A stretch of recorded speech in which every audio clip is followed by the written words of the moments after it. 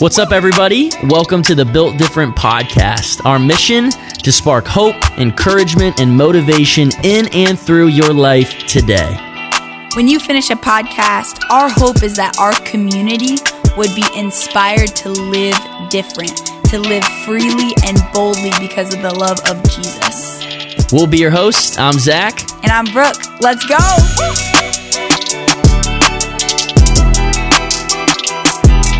What's up, everybody? Welcome back to the Build Different podcast. We're pumped to have you guys.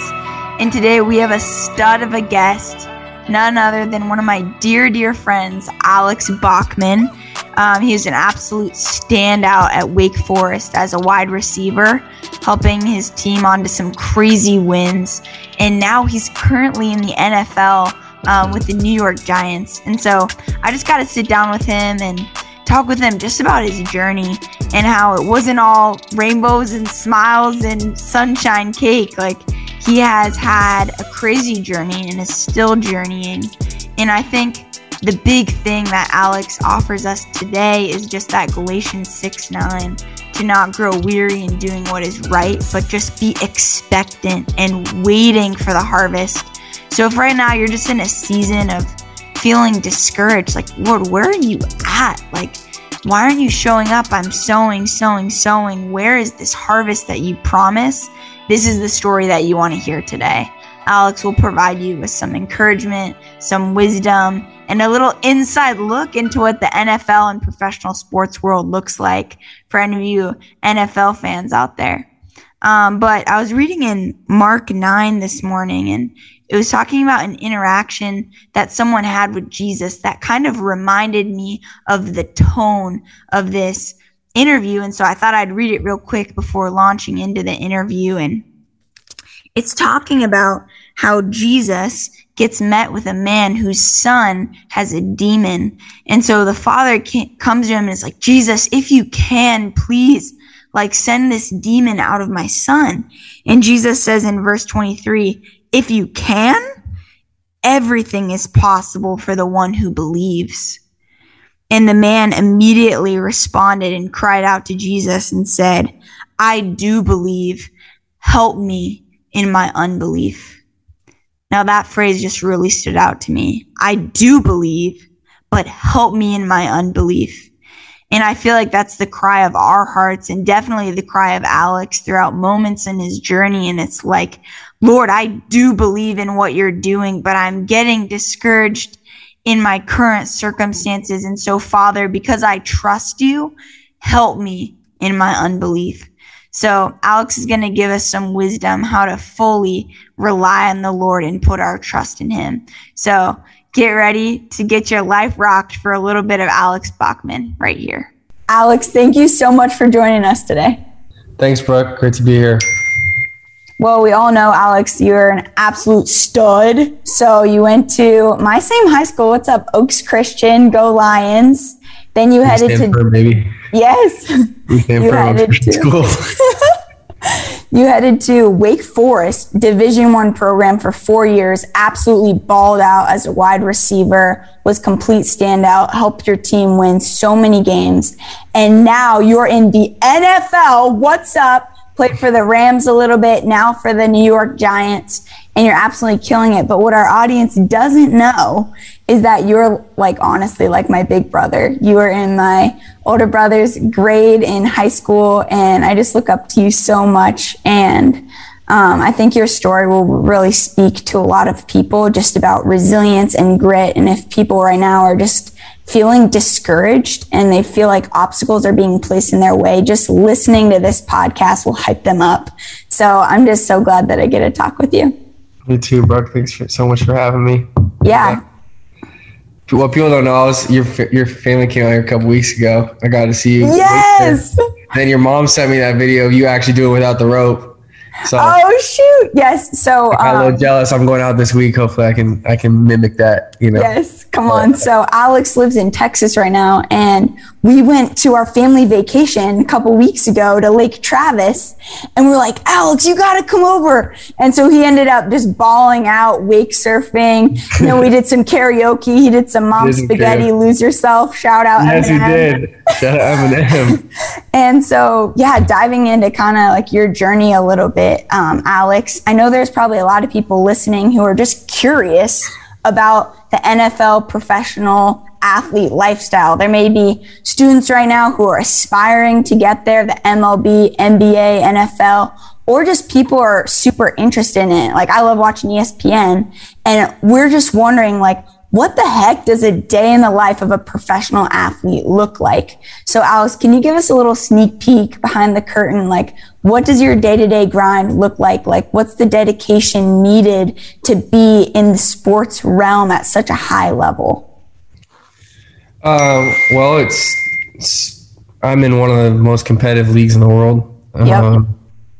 And every year there's a younger, faster, supposedly kid that's coming in hungry to, take your job. And there's only so many spots. So everyone that's out there is competing. Is not just competing to win. They're really competing for their livelihood, for their families. They got to put food on the table.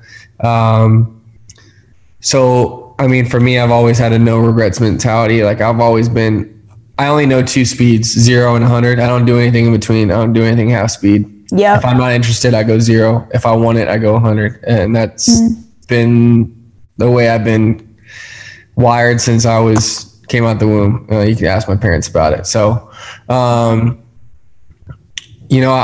dream big. I've always dreamed big. My dad told me to do that.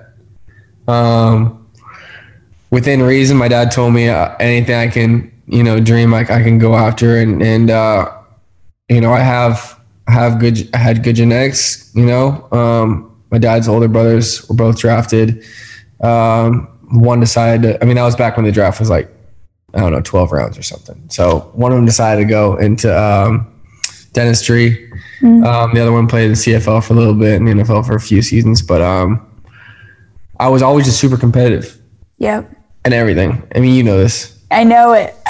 And as I've grown, I've had to learn to really balance that, because there's certain environments where it's not the right time to be super competitive.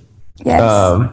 It's okay to let other people win sometimes, which is something I just never understood. I'm like, why would I ever let anybody else beat me? I want to be a winner. But going into the NFL, a lot of guys are wired like that. So it's cool to be around those guys every single day.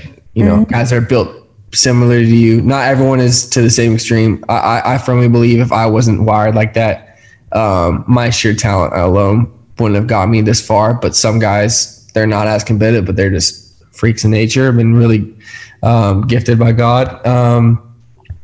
But every day I'm just trying to find a way to improve myself. And I don't take days off in terms of physically, maybe, but as I've gotten into the league, I've understood more that I always had that full go Kobe Bryant mentality. I always thought I would I read his books, I read Tiger Woods' books. I always wanted to understand how these guys were wired. And as I read those books, I discovered I was wired similarly. I'm not as gifted as either of those individuals, but I was wired the same, and I wanted to outwork everybody to the extremes. And there's that old saying growing up that if people don't think you're crazy, then your dreams aren't big enough. You're not working hard enough. And for me, I figured out at a young age that we're talking about the top of the top here, Yeah. So yes, the NFL, I don't even know the numbers, but there's very few kids that play high school ball that go to college. And then from there, it's even a small amount of college people that go pro. Yes. And it's less than 1%. So I figured if I wanted to be the top 1%, then I had to do what the 1% does, which meant I had to do nothing that the 99% of the other people were doing. And I figured if everybody could do it, it was too easy.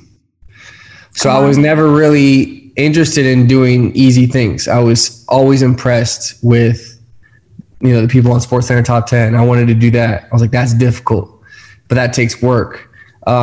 So I'm talking about like everything that everybody else did on their day-to-day basis. If everybody was doing it, I wasn't interested in doing it. That's why I was never interested in partying. Yeah. I was never interested in partying. I'm never interested in drinking or smoking, because I'm like, dude, I can get anybody to do that. My grandma can do it. So I was never interested in that lifestyle. I was interested in doing the hard things, doing the difficult things, taking the road less traveled, really. Yeah. And that's kind of what pushed me to this level. So going back to your original question, it's competitive atmosphere. So every single day I'm working on something. I learned though that the Kobe Bryant mentality wasn't going to work for me, because I play football. I play a violent sport. I don't play basketball. Yeah. I can't run and cut and do those things at a high level consistently on 3 hours of sleep. Kobe could. Yeah. He's shooting a basket. His sport is not as violent. So he can work relentlessly. I have to be more,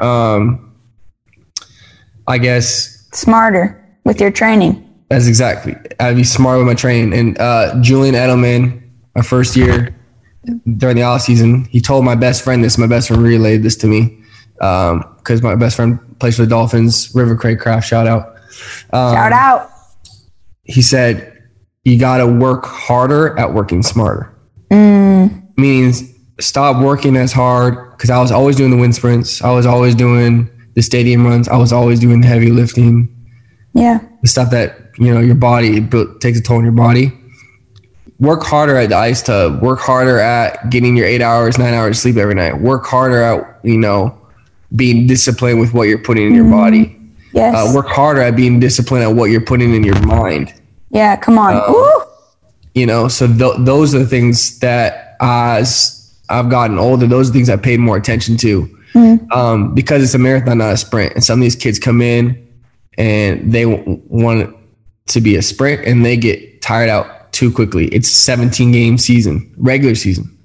Yes. Almost double college when you include playoffs. You include playoffs and preseason, you got 22 something games if you go all the way to Super Bowl, which is almost double college. So it's a long season. And so in order to stay competitive, you just got to be a little bit more strategic with how you organize your time.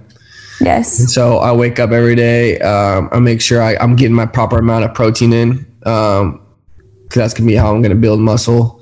I'm always, if I'm not doing something heavy lifting, I'm doing something in terms of flexibility. I got a massage therapist that comes twice a week. Oh, wow. All That's different stuff. I'm making sure when do I have to be at the gym? All right, you guys moved it back to 9:30. All right, that means I get to stay up an extra hour, because now I can stay up an extra hour before I get my 8 hours sleep, man. Like different stuff like that. Oh, you guys moved it up an hour, then I got to get to bed earlier. Different stuff like that. Yeah. Always calculating my time. Learning to say no to people. Come on. Say no to people. But I mean, I've kind of carried on for a long time. But to answer your question, like, finding your inch every single day is finding 1%, not necessarily trying to work the hardest, but working to be the smartest. Really. Yes. Come on. Dang, there's a lot of really good nuggets in there. I feel like I just need to re-listen to that section. You're giving us some wisdom up in here. But I'm a lot of life experience for my age, but yeah, come on. I can give it all to you. Please. I love this 0% or 100% mentality, because it reminds me of in the Bible when the Lord's like, be hot or cold, don't be lukewarm, or I'm going to spit you out of my mouth. And it's like, Alex, your yes is yes and your no is no. And I feel like that applies to God's calling on our life. When the Lord says, yeah, you're going to be an NFL football player, you're going to be a surgeon, you're going to be a speaker, you're going to be a mother. We need to say yes to that and freaking go 100% in on that. Okay, Lord, I'm 100% in on that. I'm going to give it everything I have, because that's how I'm going to honor and please you, by being all in on this. So I love hearing that. That's so cool. Well, my dad, one thing, my parents, both my parents instilled in me was, whatever you do, work out with all your heart, as if working for the Lord, not for men. Come on. Yes, come on. That's it. And so that's kind of like one of the driving factors. Like, I don't perform for anyone except for God. Like, I don't, the critics, I do not care. Because at the end of the day, all I can control is what I control. I don't control the outside. I let God take care of the rest, you know? So, yes. That verse right there, like that, my parents have really like, you know, hammered down on me at a young age. So, that's all I know. All I know is going 100. And if I'm not, I'm probably just not interested in doing it at all. Come on. And pursuing that pleasure for the Lord, like trying to please the Lord, you have freaking beat the statistics. Like you were talking about the statistics earlier, and I found that there are over like 1 million high school football players, and only 6.5 of the best of those get to go on to play at elite college level, like you did at Wake Forest. Yep. And then only 1.6 of that 6.5 go on to play in the NFL. So like you were saying, it's less than 1%, like a fraction of 1% get to play at the level that you're playing at. And I feel like it's easy for a lot of our listeners, and even myself before I heard your story, to assume, oh, this guy's just got everything going for him. Like he obviously has been starting varsity, you know, since he was in the 8th grade. And then he just, you know, made his way to Wake Forest and had no problems. But I know from hearing your story that that's not the case. So will you give us a little bit of background into your football career and some of the obstacles that you had to overcome? Yeah. Started playing football 7 or 8 years old. I want to say it was 8. Flag football. My parents weren't interested in having me play tackle too early. Protect that brain. Protect everything. Really. Protect it all. Growing, developing, you know, which I wanted to play tackle a lot, you know. Yeah. Like you know, you're soft. Like yeah. Just wait. And that was smooth. That was smooth sailing. I was a standout. I mean, I think I was the only one on my team that scored. Yeah, I think I was the only one. You scored all the points. I led the league. I remember, and I knew I was going to the pros. I was like, you asked me right there, I'm going to be the next Reggie Bush. Like, come on. That was my mentality. I would watch him on Saturdays and I would go try and mimic what he's doing. But we got to our All-Star game my first or second year, and our coach goes around and he goes, I'll never forget this. This was super funny. I mean, my dad was right there, but he reminds me of this. Like, he goes around asking the kids, like, you know, how many touchdowns did you score? Kid goes, oh, I scored 4 this year. Oh, nice. Oh, well, how many did you score? You know, oh, I scored 6. You know, how many you score? Oh, I scored 5. And he gets to me and he goes, how many did you score? And I said, 24. Whoa! And the coach is like, really? I was like, yeah, 24. And then I had 1 passing, so 25. Oh my gosh. You know, so it was super fun. I was just loving ball. Like, you know, I was just loving ball. And so I was confident in myself early at doing that. And then, you know, carried that to kind of like middle school. I was a standout at Oaks in middle school. Yep. I remember that. I wanted to play quarterback for a little bit. You know, I liked having the ball in my hands, having control, but kind of realized I was really undersized at a young age. I was undersized. I was quick. Guys couldn't get me, but, you know, I wasn't sure I was going to be tall enough to play quarterback. So my dad was a receiver, so I wanted to play receiver. So I started to kind of make that shift towards once I started to get to high school. And then I got to high school and then like I didn't play. Yeah. I went from like being a guy to just not playing at all. And it was like, you know, it's your body doesn't know. You as a kid, you don't really know how to respond to that. Yeah, it's probably super confusing. If you're not playing growing up, then you get to your high school and you're not playing and you're like accustomed to that. But you know, a growing, developing boy, like I was always the guy, and all of a sudden I'm not even like a role player. Like I didn't touch the ball the entire season, like, and I didn't know how to respond to that. So then I began questioning myself a little bit. Confidence would dwindle. Sophomore year, I'll never forget this. I don't mean to go off on, but there's a guy that was he was our athletic prefect at Oaks. Oh yes. And his name was Caleb Salas.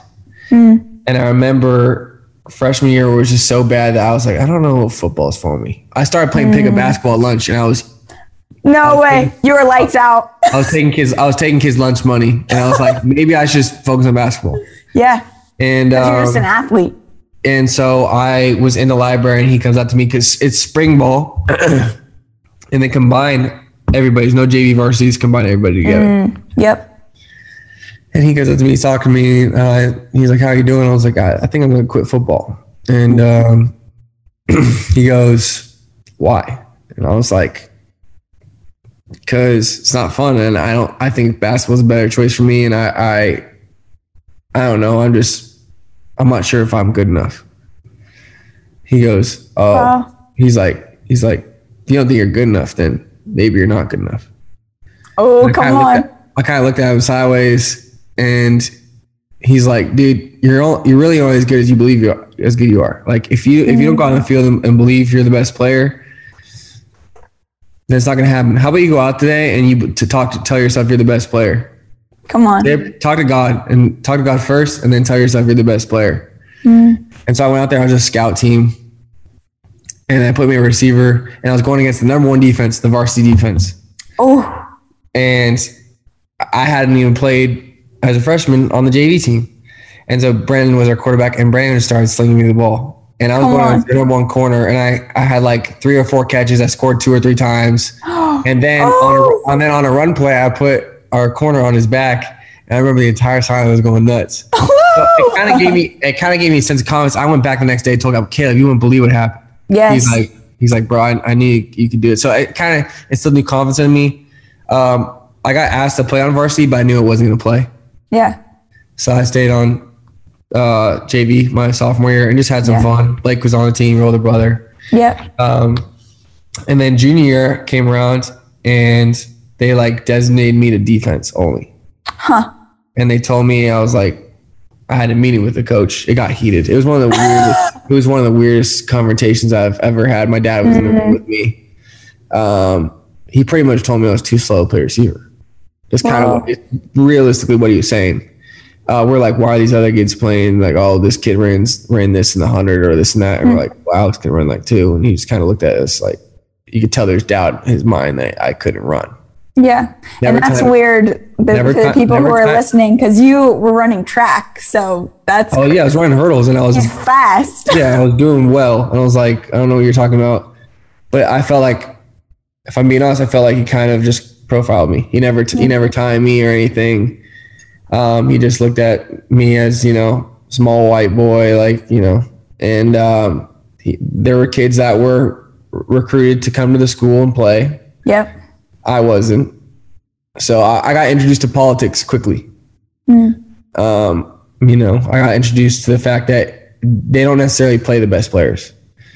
And that actually carries on, as I'll talk about in the pros. But the best players don't play. The players that play are the ones that protect everyone else's pockets. So as a coach, he wants to save himself. He promised the kid he was going to play. He's got to save himself. Some booster was paying for that kid to come in. He's got to play. He's protecting his pockets. GMs, they pay a guy a lot of money. They've drafted a guy first, second round. That guy has to play. There's no choice. The guy might suck. He might drop every ball. He has to play, because if he doesn't, general manager looks like he's not doing his job very well because they got some other kid playing over the guy that they spent a lot of money on. Yes. So I've seen that with sometimes with walk-ons, because the coach is giving there's nothing invested. This didn't happen on my team, but I've seen it that the coaches are like, "Oh shoot, I'm not giving them any scholarship, and they're actually really good." And these walk-ons will come in with this confident mentality, and they might be better, but the coaches are reluctant to play them because they didn't recruit them. A coach is not evaluate on how good his walk-ons are. Yes. And so I feel like what's so beautiful about your story, Alex, is even amidst all of that, everything that was happening, you didn't grow weary in doing what is right. Like Galatians 6:9 says, "Don't grow weary in doing what's right, because in due time, recent posts. You'll reap a harvest. You don't give up." Yeah. Okay, yeah. When I was praying about this interview, that's just the verse that kept coming to mind. So why did you post that? Why did you post that verse recently? That makes it's just been. That was just the beginning, which I was like, you look back on, I'm super grateful that I had to face adversity early. Yeah, come on. I really feel bad for anybody that doesn't. Yes. Because at some point you're going to get hit in the mouth. And if you haven't been hit in the mouth before at 25, it's going to hit a little harder. Yeah. And so I went from being told I was too slow, I had to play defense. I had to find my way to a 7-on-7 team. I had to show up to Wake Forest's campus. I had to tell them to recruit me. Yep. They tell me this story. I'm the only one that's ever happened with. I just show up on the door. So you walk in there and you're like, you need me to be on your team. I was like, I want to play for you guys. And they're like, we don't know who you are. I'm from California. They're like, well, show us your film. I had no film and pads. It was all 7-on-7. Come on. and they're like, and the only reason why they looked at the film was because my receiver coach had 5 minutes extra out of his day. Normally he would have just disregarded it. He didn't care. Wow. But he said he had 5 minutes extra out of his day, and he looked at the film. And so they invited me to camp. So because I have film and pads, they had to see me in camp. And so I showed up to camp. I knew I was going to have to run a 40.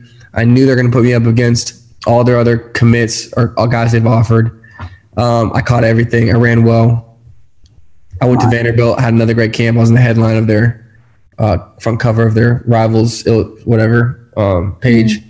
And got a scholarship offer with no catches. Hadn't caught a ball at the varsity level, and I got a scholarship. Which that doesn't happen. Like I've never heard anyone have that ever, because the coach receiver coach, who's like my second father, he stuck his neck out for me because he really saw something in me. But it's a major risk because all these boosters and people like, who'd you offer? The kid hasn't caught a ball at the high school level, and you're going to give this kid money. Whoa. Like, that could lose a coach's job if I didn't turn out well. That's why I talk about where most people in general in sports are just trying to save their own neck and their own career. They're not necessarily. You think Jerry Jones cares about winning games?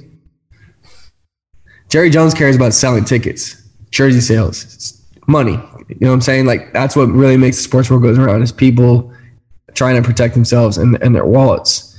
Which, it's unfortunate, because that's money is the root of all evil, for being honest. Like, it doesn't solve all your problems. And I've learned that. But yeah, so then I had to get to college. I didn't redshirt. I wasn't ready to play, for being honest. I didn't redshirt. And then freshman year I played, but I didn't play. It's like that there's like a new eligibility rule. Where if you don't play, you can play 4 games and still get a red shirt. Oh, yes. Yeah. Did you do that? No, that came a couple years after me. No, I would have been one of those guys. Yes. So I burned some I got my eligibility burned, which was unfortunate. Looking back though, coming out into the draft, you're looked at, they look at you differently if you're older. Like, they want the younger the better. So that kind of in some way helped me. Started my sophomore year. My junior year, come on, I got a hamstring injury. Oof. Lost my job in camp, not because of how I performed. There was the coach just had a preference. Yeah, that's just how it goes sometimes. I led the league. I led our spring game in catching and receiving. I was leading the charts for catching and receiving when I pulled my hamstring. Fought my way back. And then that was another time where I had to face more adversity, and it was getting bad for me. Like, it took an emotional toll on me. Yeah. And so I remember just going through the first 7 games of the season, and I told my parents to stop coming to games. Just told my mom, I was like, "You're wasting your money. Stop. Like, it's not worth it. Like, I'm not playing." Like, I was sneaking into the building at midnight to find my film so I could send to other schools. Literally sneaking in, hood on, everything, lights were off, going to the film room, keeping the lights off, taking film off from practice, everything. I was mentally, I was coming to work every single day. Yeah. And I hadn't quit. I'd never quit. I'd always been a good teammate. Did what I was told. Yeah. And I felt like I wasn't getting what I wanted. So what got you over the hump then? Because obviously you're running in, getting these, taking your film, sending it to schools, and all of a sudden you explode and you become the go-to guy at Wake Forest. So what changed, and how did you overcome that period of time? Because I know a lot of people listening are probably feeling that same way, maybe about their job, maybe about their work, their boss is overlooking them, their teacher doesn't see the effort they're putting in. And like, what advice would you give to that person? Keep your faith. Keep your values. Never lose your values. Is one thing, is because a lot of people, you find out a lot about a person when they don't get what they want. You don't find out about the character of a man when he's getting everything that he asked for. You find out about it how he responds to adversity, how he gets up when he gets hit in the mouth. And so I did that. I was showing up to practice every day and making it my game day. I was like, if I'm not going to get to play on game day, then I'll make this my game day. Come on. And I was staying on my hands and knees, but my faith was starting to waver. Yeah. Because it didn't make any sense to me. Why am I not getting what I work for? Like, yeah, you're like, where's my harvest? Yeah, exactly. Where's my harvest? Like, and I started to grow weary a little bit. So I was asking God just to show me yourself. Like, just please show me. Like, I was waking up in depression, really. Like, every day I was waking up and I was like, I don't want to be here. I don't want to be here. I want to go somewhere else. I don't want to be here. And I had teammates around me too. There's a couple guys that were dealing with the same thing. Really, we were going to Athletes in Action together, and we were just kind of talk about it together. And so we played Notre Dame, and they were the number 2 team in the country, number 1 defense in the country. And we had a decent offense, but like I said, I hadn't played. We're going to game 8, and I hadn't been playing. And it was a little frustrating for me because the guy that was playing above me wasn't really doing much either. So I felt like it was going to give me an opportunity, and, but obviously the Lord wanted me to wait. But like I said, I was starting to grow weary. I was starting to try and take things that were out of my control and trying to control them, really. And so I was taking matters into my own hands. And I remember I wake up the Monday morning before we played Notre Dame, and I had this weird feeling that kind of came over me for the first time. And I've tried to describe it to people, but like I said, I was waking up not wanting to be in that place for, weeks. And finally I wake up and I'm actually don't have that feeling anymore. Like, I'm like, oh, I actually have a positive sense in me about how this week's going to go. Don't know why. And I call my mom and I say, Mom, I don't know what it is. I can't explain it to you, but something's telling me to tell you guys that I want you guys to fly to South Bend, Indiana, and I want you guys to come to the game. Whoa. And so, no way. Yeah, my mom and dad are like, all right, like, that's fine. So we'll do that. And so we go all week for practice. I'm not playing. Like, I'm not going to be playing, it looks like, but yep. I didn't change the energy that I had.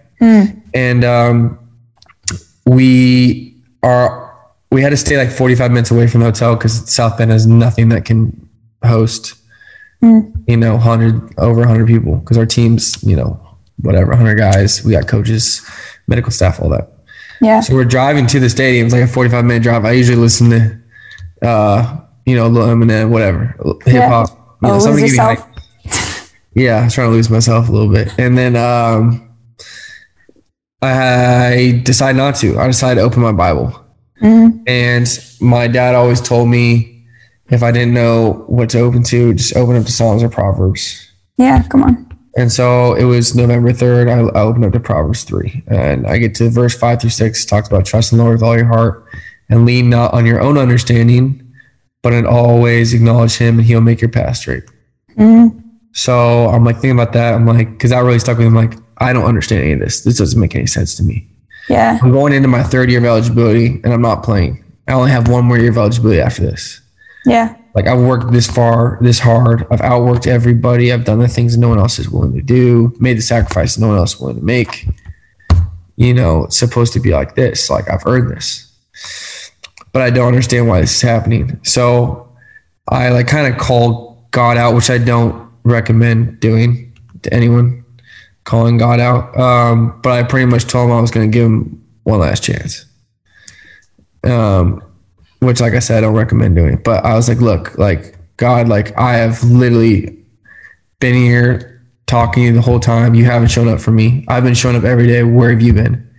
Yeah. And you know what, Alex? I don't think that is wrong, because you're just like talking to God about his covenant to you. Like, he promised you that he gave you this desire to play football. Then you did, you pursued it. And then you're like, Lord, like, you told me to come and play football, and I've been giving it my all. And like, I need you to show up. And I think he loves like hearing our heart where it's at, and like being like, Lord, hold up your end of the covenant, because I know you always do. Like, where are you at? Yeah, it's true. And I was just kind of like, I pretty much said that. I was just like, where are you at? Show yourself. Yeah. Like, reveal yourself, because you've been hiding from me. That's how I felt. I felt like you've been hiding from me. And we get out there, and it's like the worst conditions possible. It's like 35 degrees underneath. It's like 35. It's just warm enough to not snow, but like cold enough. It's cold water like coming out. Whoa. Stadium's packed. Like I said, we're playing the top defense country. No one had scored over 20 points on them during the season. Playing at their home place, this and that. And we get out there, and first drive, the kid in front of me gets a stinger. Which means like he's like losing feeling like in his shoulder. Yeah. And usually it happens for like 3 minutes or 4 minutes, 5 minutes, whatever. Yes. Stingers in the cold don't go away though. So he was feeling it for the rest of the game. So I finally got an opportunity, got my name called. I go out there. No way. Yeah, and it was something that I can't describe. I can't. And I had a buddy next to me who I was talking about it with, like on the field. But my quarterback was coming my way, and I was catching everything.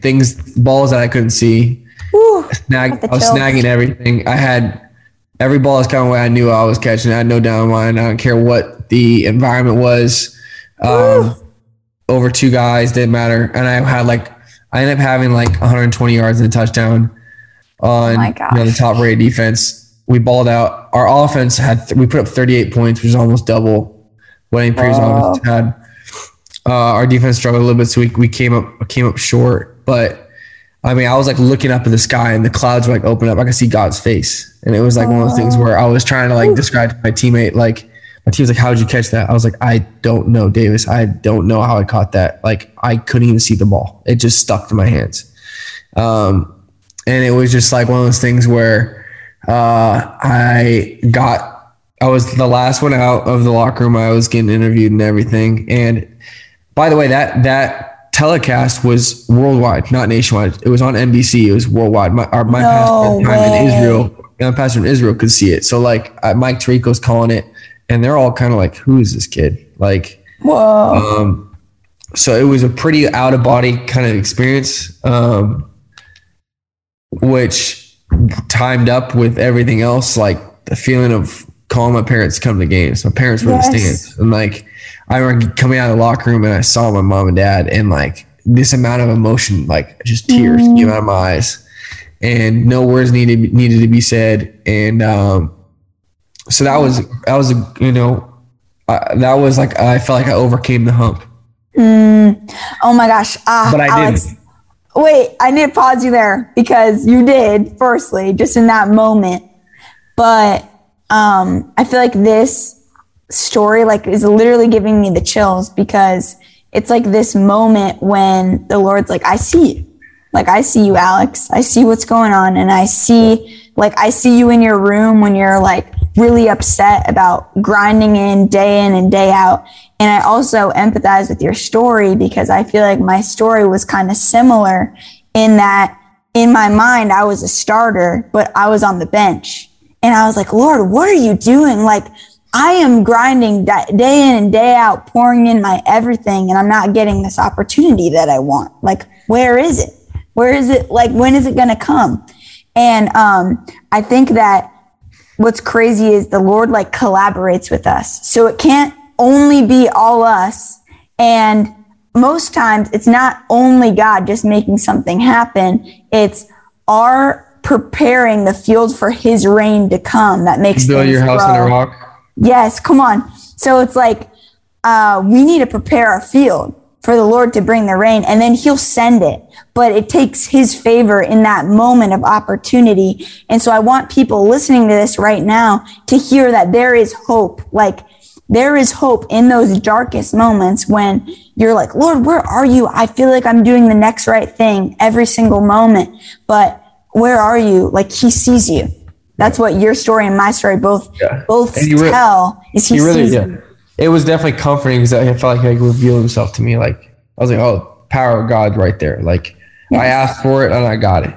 Yes. And I thought I was over the hump, but I wasn't. I thought I was going to start the next week, and I didn't. Oh, shoot. Oh, I know it. You know, and I had more, I was more productive in that game than the guy above me was in 7 games combined. I actually doubled his production in 1 game. So I was like, how am I going to handle this? Yes. But I was getting more time. I was getting more opportunity. And I had a great last couple games. We played Duke. I did really well. We played Texas A&M. I did really well. Yeah. And that question was still popping in my head. Like, I think I'm going to bounce. And I had all Christmas break to think about it, and my parents, and just my production. I'm like, the numbers are right there. Like, and for me, it was plain and simple. And I was really praying about my meeting with my coaches, because I was going to have a meeting, and usually it doesn't go well when you're like, hey, you either start me or I leave. Like, and you give them whatever it's called. Ultimatum. Yeah, I gave him an ultimatum pretty much. That doesn't go well with most grown men. Okay. Yeah. So I was praying about it. I was like, how am I going to deal with this? And we get to the team meeting, first team meeting after Christmas break. And we go sit down, and I told the coaches, hey, I need to meet with you after this team meeting. And they're like, okay, sounds good. And our head coach announces that one of our players had declared for the draft. And he was a safety. He's one of my good friends, Jesse Bates, shout out. By the way, the Bengals need to pay him. He deserves a contract extension. But they decided to take the guy that was in front of me and move him to safety, move him to defense. And he pretty much told me, he's like, Alex, you made this possible by the way you played at the end of the year to make this change. Whoa, that's crazy. And so it was one of those things where it's like, okay, so you're just calling me a starter. I don't need to have this meeting anymore. Yeah. So then they asked me. So we just worked it out. I was like, no, I don't need meet. We're good. Like, it's all good. So it was like God just handled that for me, and it was really crazy to see. And so I didn't have to look over my shoulder for the first time in a while. Really since like middle school, I wasn't looking over my shoulder. I finally had a spot.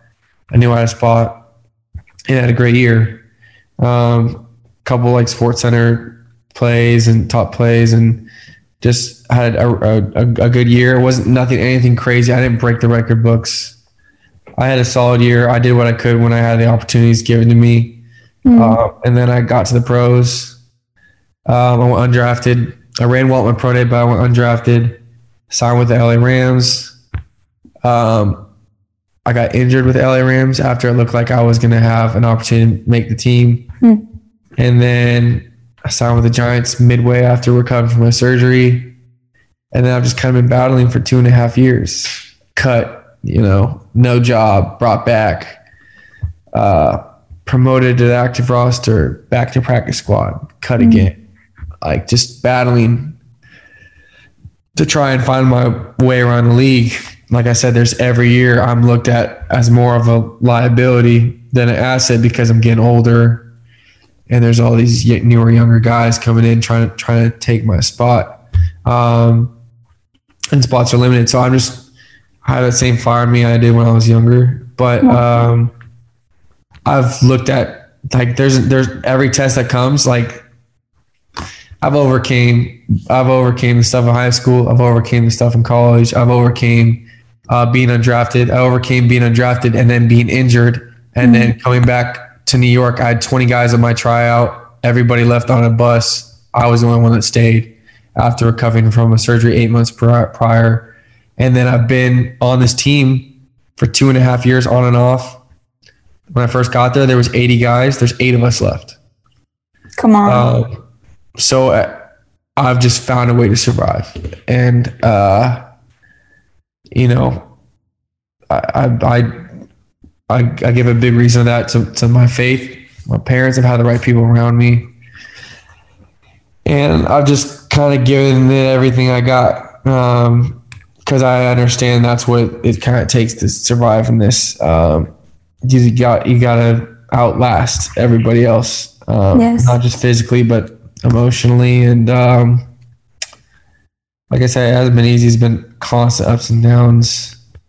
But I'm still here. I'm still blessed. I still get to wake up and do what I do every day. I get to be around great, competitive people, meet a lot of cool people. And so I'm very grateful for it.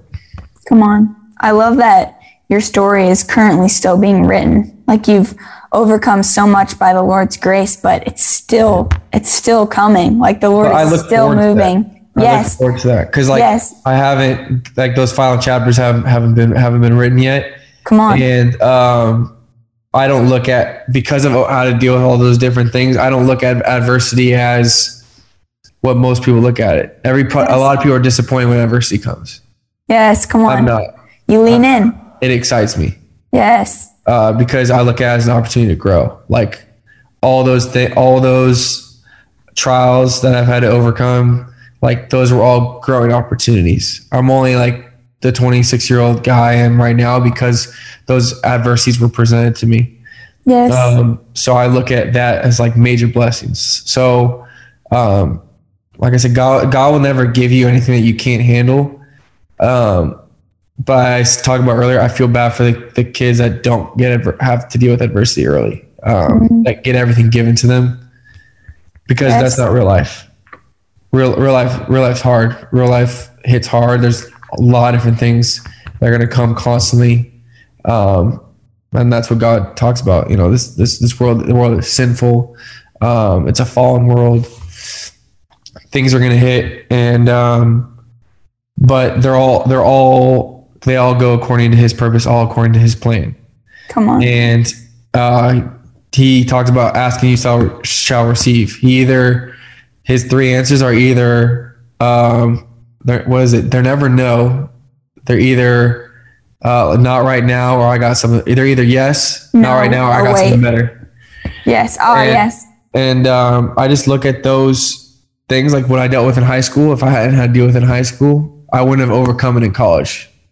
And then I wouldn't be playing ball. And if I hadn't overcome it in college, that surgery my first year, I wouldn't have been able to overcome that. I wouldn't be playing ball anymore. There's different things that have kind of just shaped and developed me. It's all a growing experience, really. And so I just look at it like that, because at the end of the day, I have asked everybody this. I said, you know, like, think back to when you're like 15. Think back to a time of disappointment, times where you didn't understand why things were happening the way they were. They didn't go according to your vision. All right, 10 years later, like, how did it turn out for you? You know, like, I can't look back on anything that I went through 5-10 years ago. I have clarity on all of it, you know, because it's all worked out. It got me here. Yes. Like, you think I'm mad that it got me here? Like, you think I'm mad that I didn't play my freshman year because it got me here? If God had said, hey, you're not going to play your freshman year, but you're going to go to the pros, or you can play your freshman year and you're not going to make it to the pros, which one would you rather? Come on, that's good. Like, you know what I'm saying? It's all going according to his purpose. We have a thought process. We can only think about what's like right in front of us. We have no idea what's going to happen 10 years down the road. God does. And so we get so confused about the things that don't go our way right now, but we don't understand it's really going all our way all the time. Oh, come on, Alex. That is your now word right now. That is your now word for the people listening who are feeling overlooked, underappreciated, about to throw in the towel. What you're saying, Alex, is that what God is doing now is creating your tomorrow. Like this exact adversity, this suffering, this obstacle that you're facing is what God is using to form you into the person that he wants you to be in the future. That's it. And that's James 1. Like that's James 1 right there. Like consider it nothing but joy when you face trials of any kinds, because you know the testing of your faith produces endurance, and let endurance have its full effect. Like you're saying, Alex, don't cut that endurance short, because it'll make you mature and complete, lacking in nothing. Yeah. So Alex, thank you so much for sharing your story. I wish we could talk for like 30 more minutes. Like I could just dive into every piece of it, but I've just loved having you on. And I know that this journey you've been through and what you've learned about adversity and suffering and being relentless is going to inspire so many of our listeners today. So thanks for coming on. Thanks, Brooke. I appreciate it. Thank you so much for having me. Dang, that interview was so good. Wow. That was really special just to hear Alex's perspective as a professional athlete and just the suffering that he's endured and the different trials and obstacles and how that's formed him as a human and individual. I specifically loved what he said when he said that it's really going all our way all the time. It's really going all our way all the time. And the more I thought about it, the more I was like, dang, that's true. Like in a moment, we don't realize that it's going all our way all the time, because I'm like, dang, like, man, I'm not getting that opportunity, or I'm stressed out about, is this or this going to work out? Or I feel like there's constant opposition by my friends or my family or things that are going on that I can't control. But in reality, God's invisible hand is always working. God's invisible hand is always working. And as I heard Alex talking, when he's saying, really, it's going all our way all the time, I couldn't help but think of the story of Joseph. When Joseph was betrayed by his brothers, thrown into a pit, he's like, it can't get worse than this. He gets sold off into slavery. He's like, it can't get worse than this, right? But then gets thrown into prison.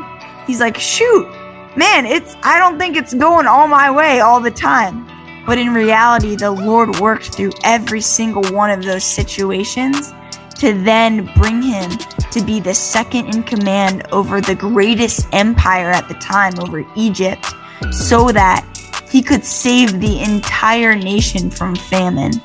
And so I want to encourage us to reflect on the obstacles that we're facing right now that seem too big, that seems like God's invisible hand isn't working, because you know what, it is. And we have no idea the crazy things he's setting up and orchestrating that we couldn't even imagine. So just be encouraged, my friends. It's going all your way all the time. And not to invalidate the way you're feeling. It is tough, but just have hope and be encouraged that the Lord sees you. He's with you. So thank you guys so much for joining us today. We're so glad to be with you, and we'll see you next time on the Built Different podcast.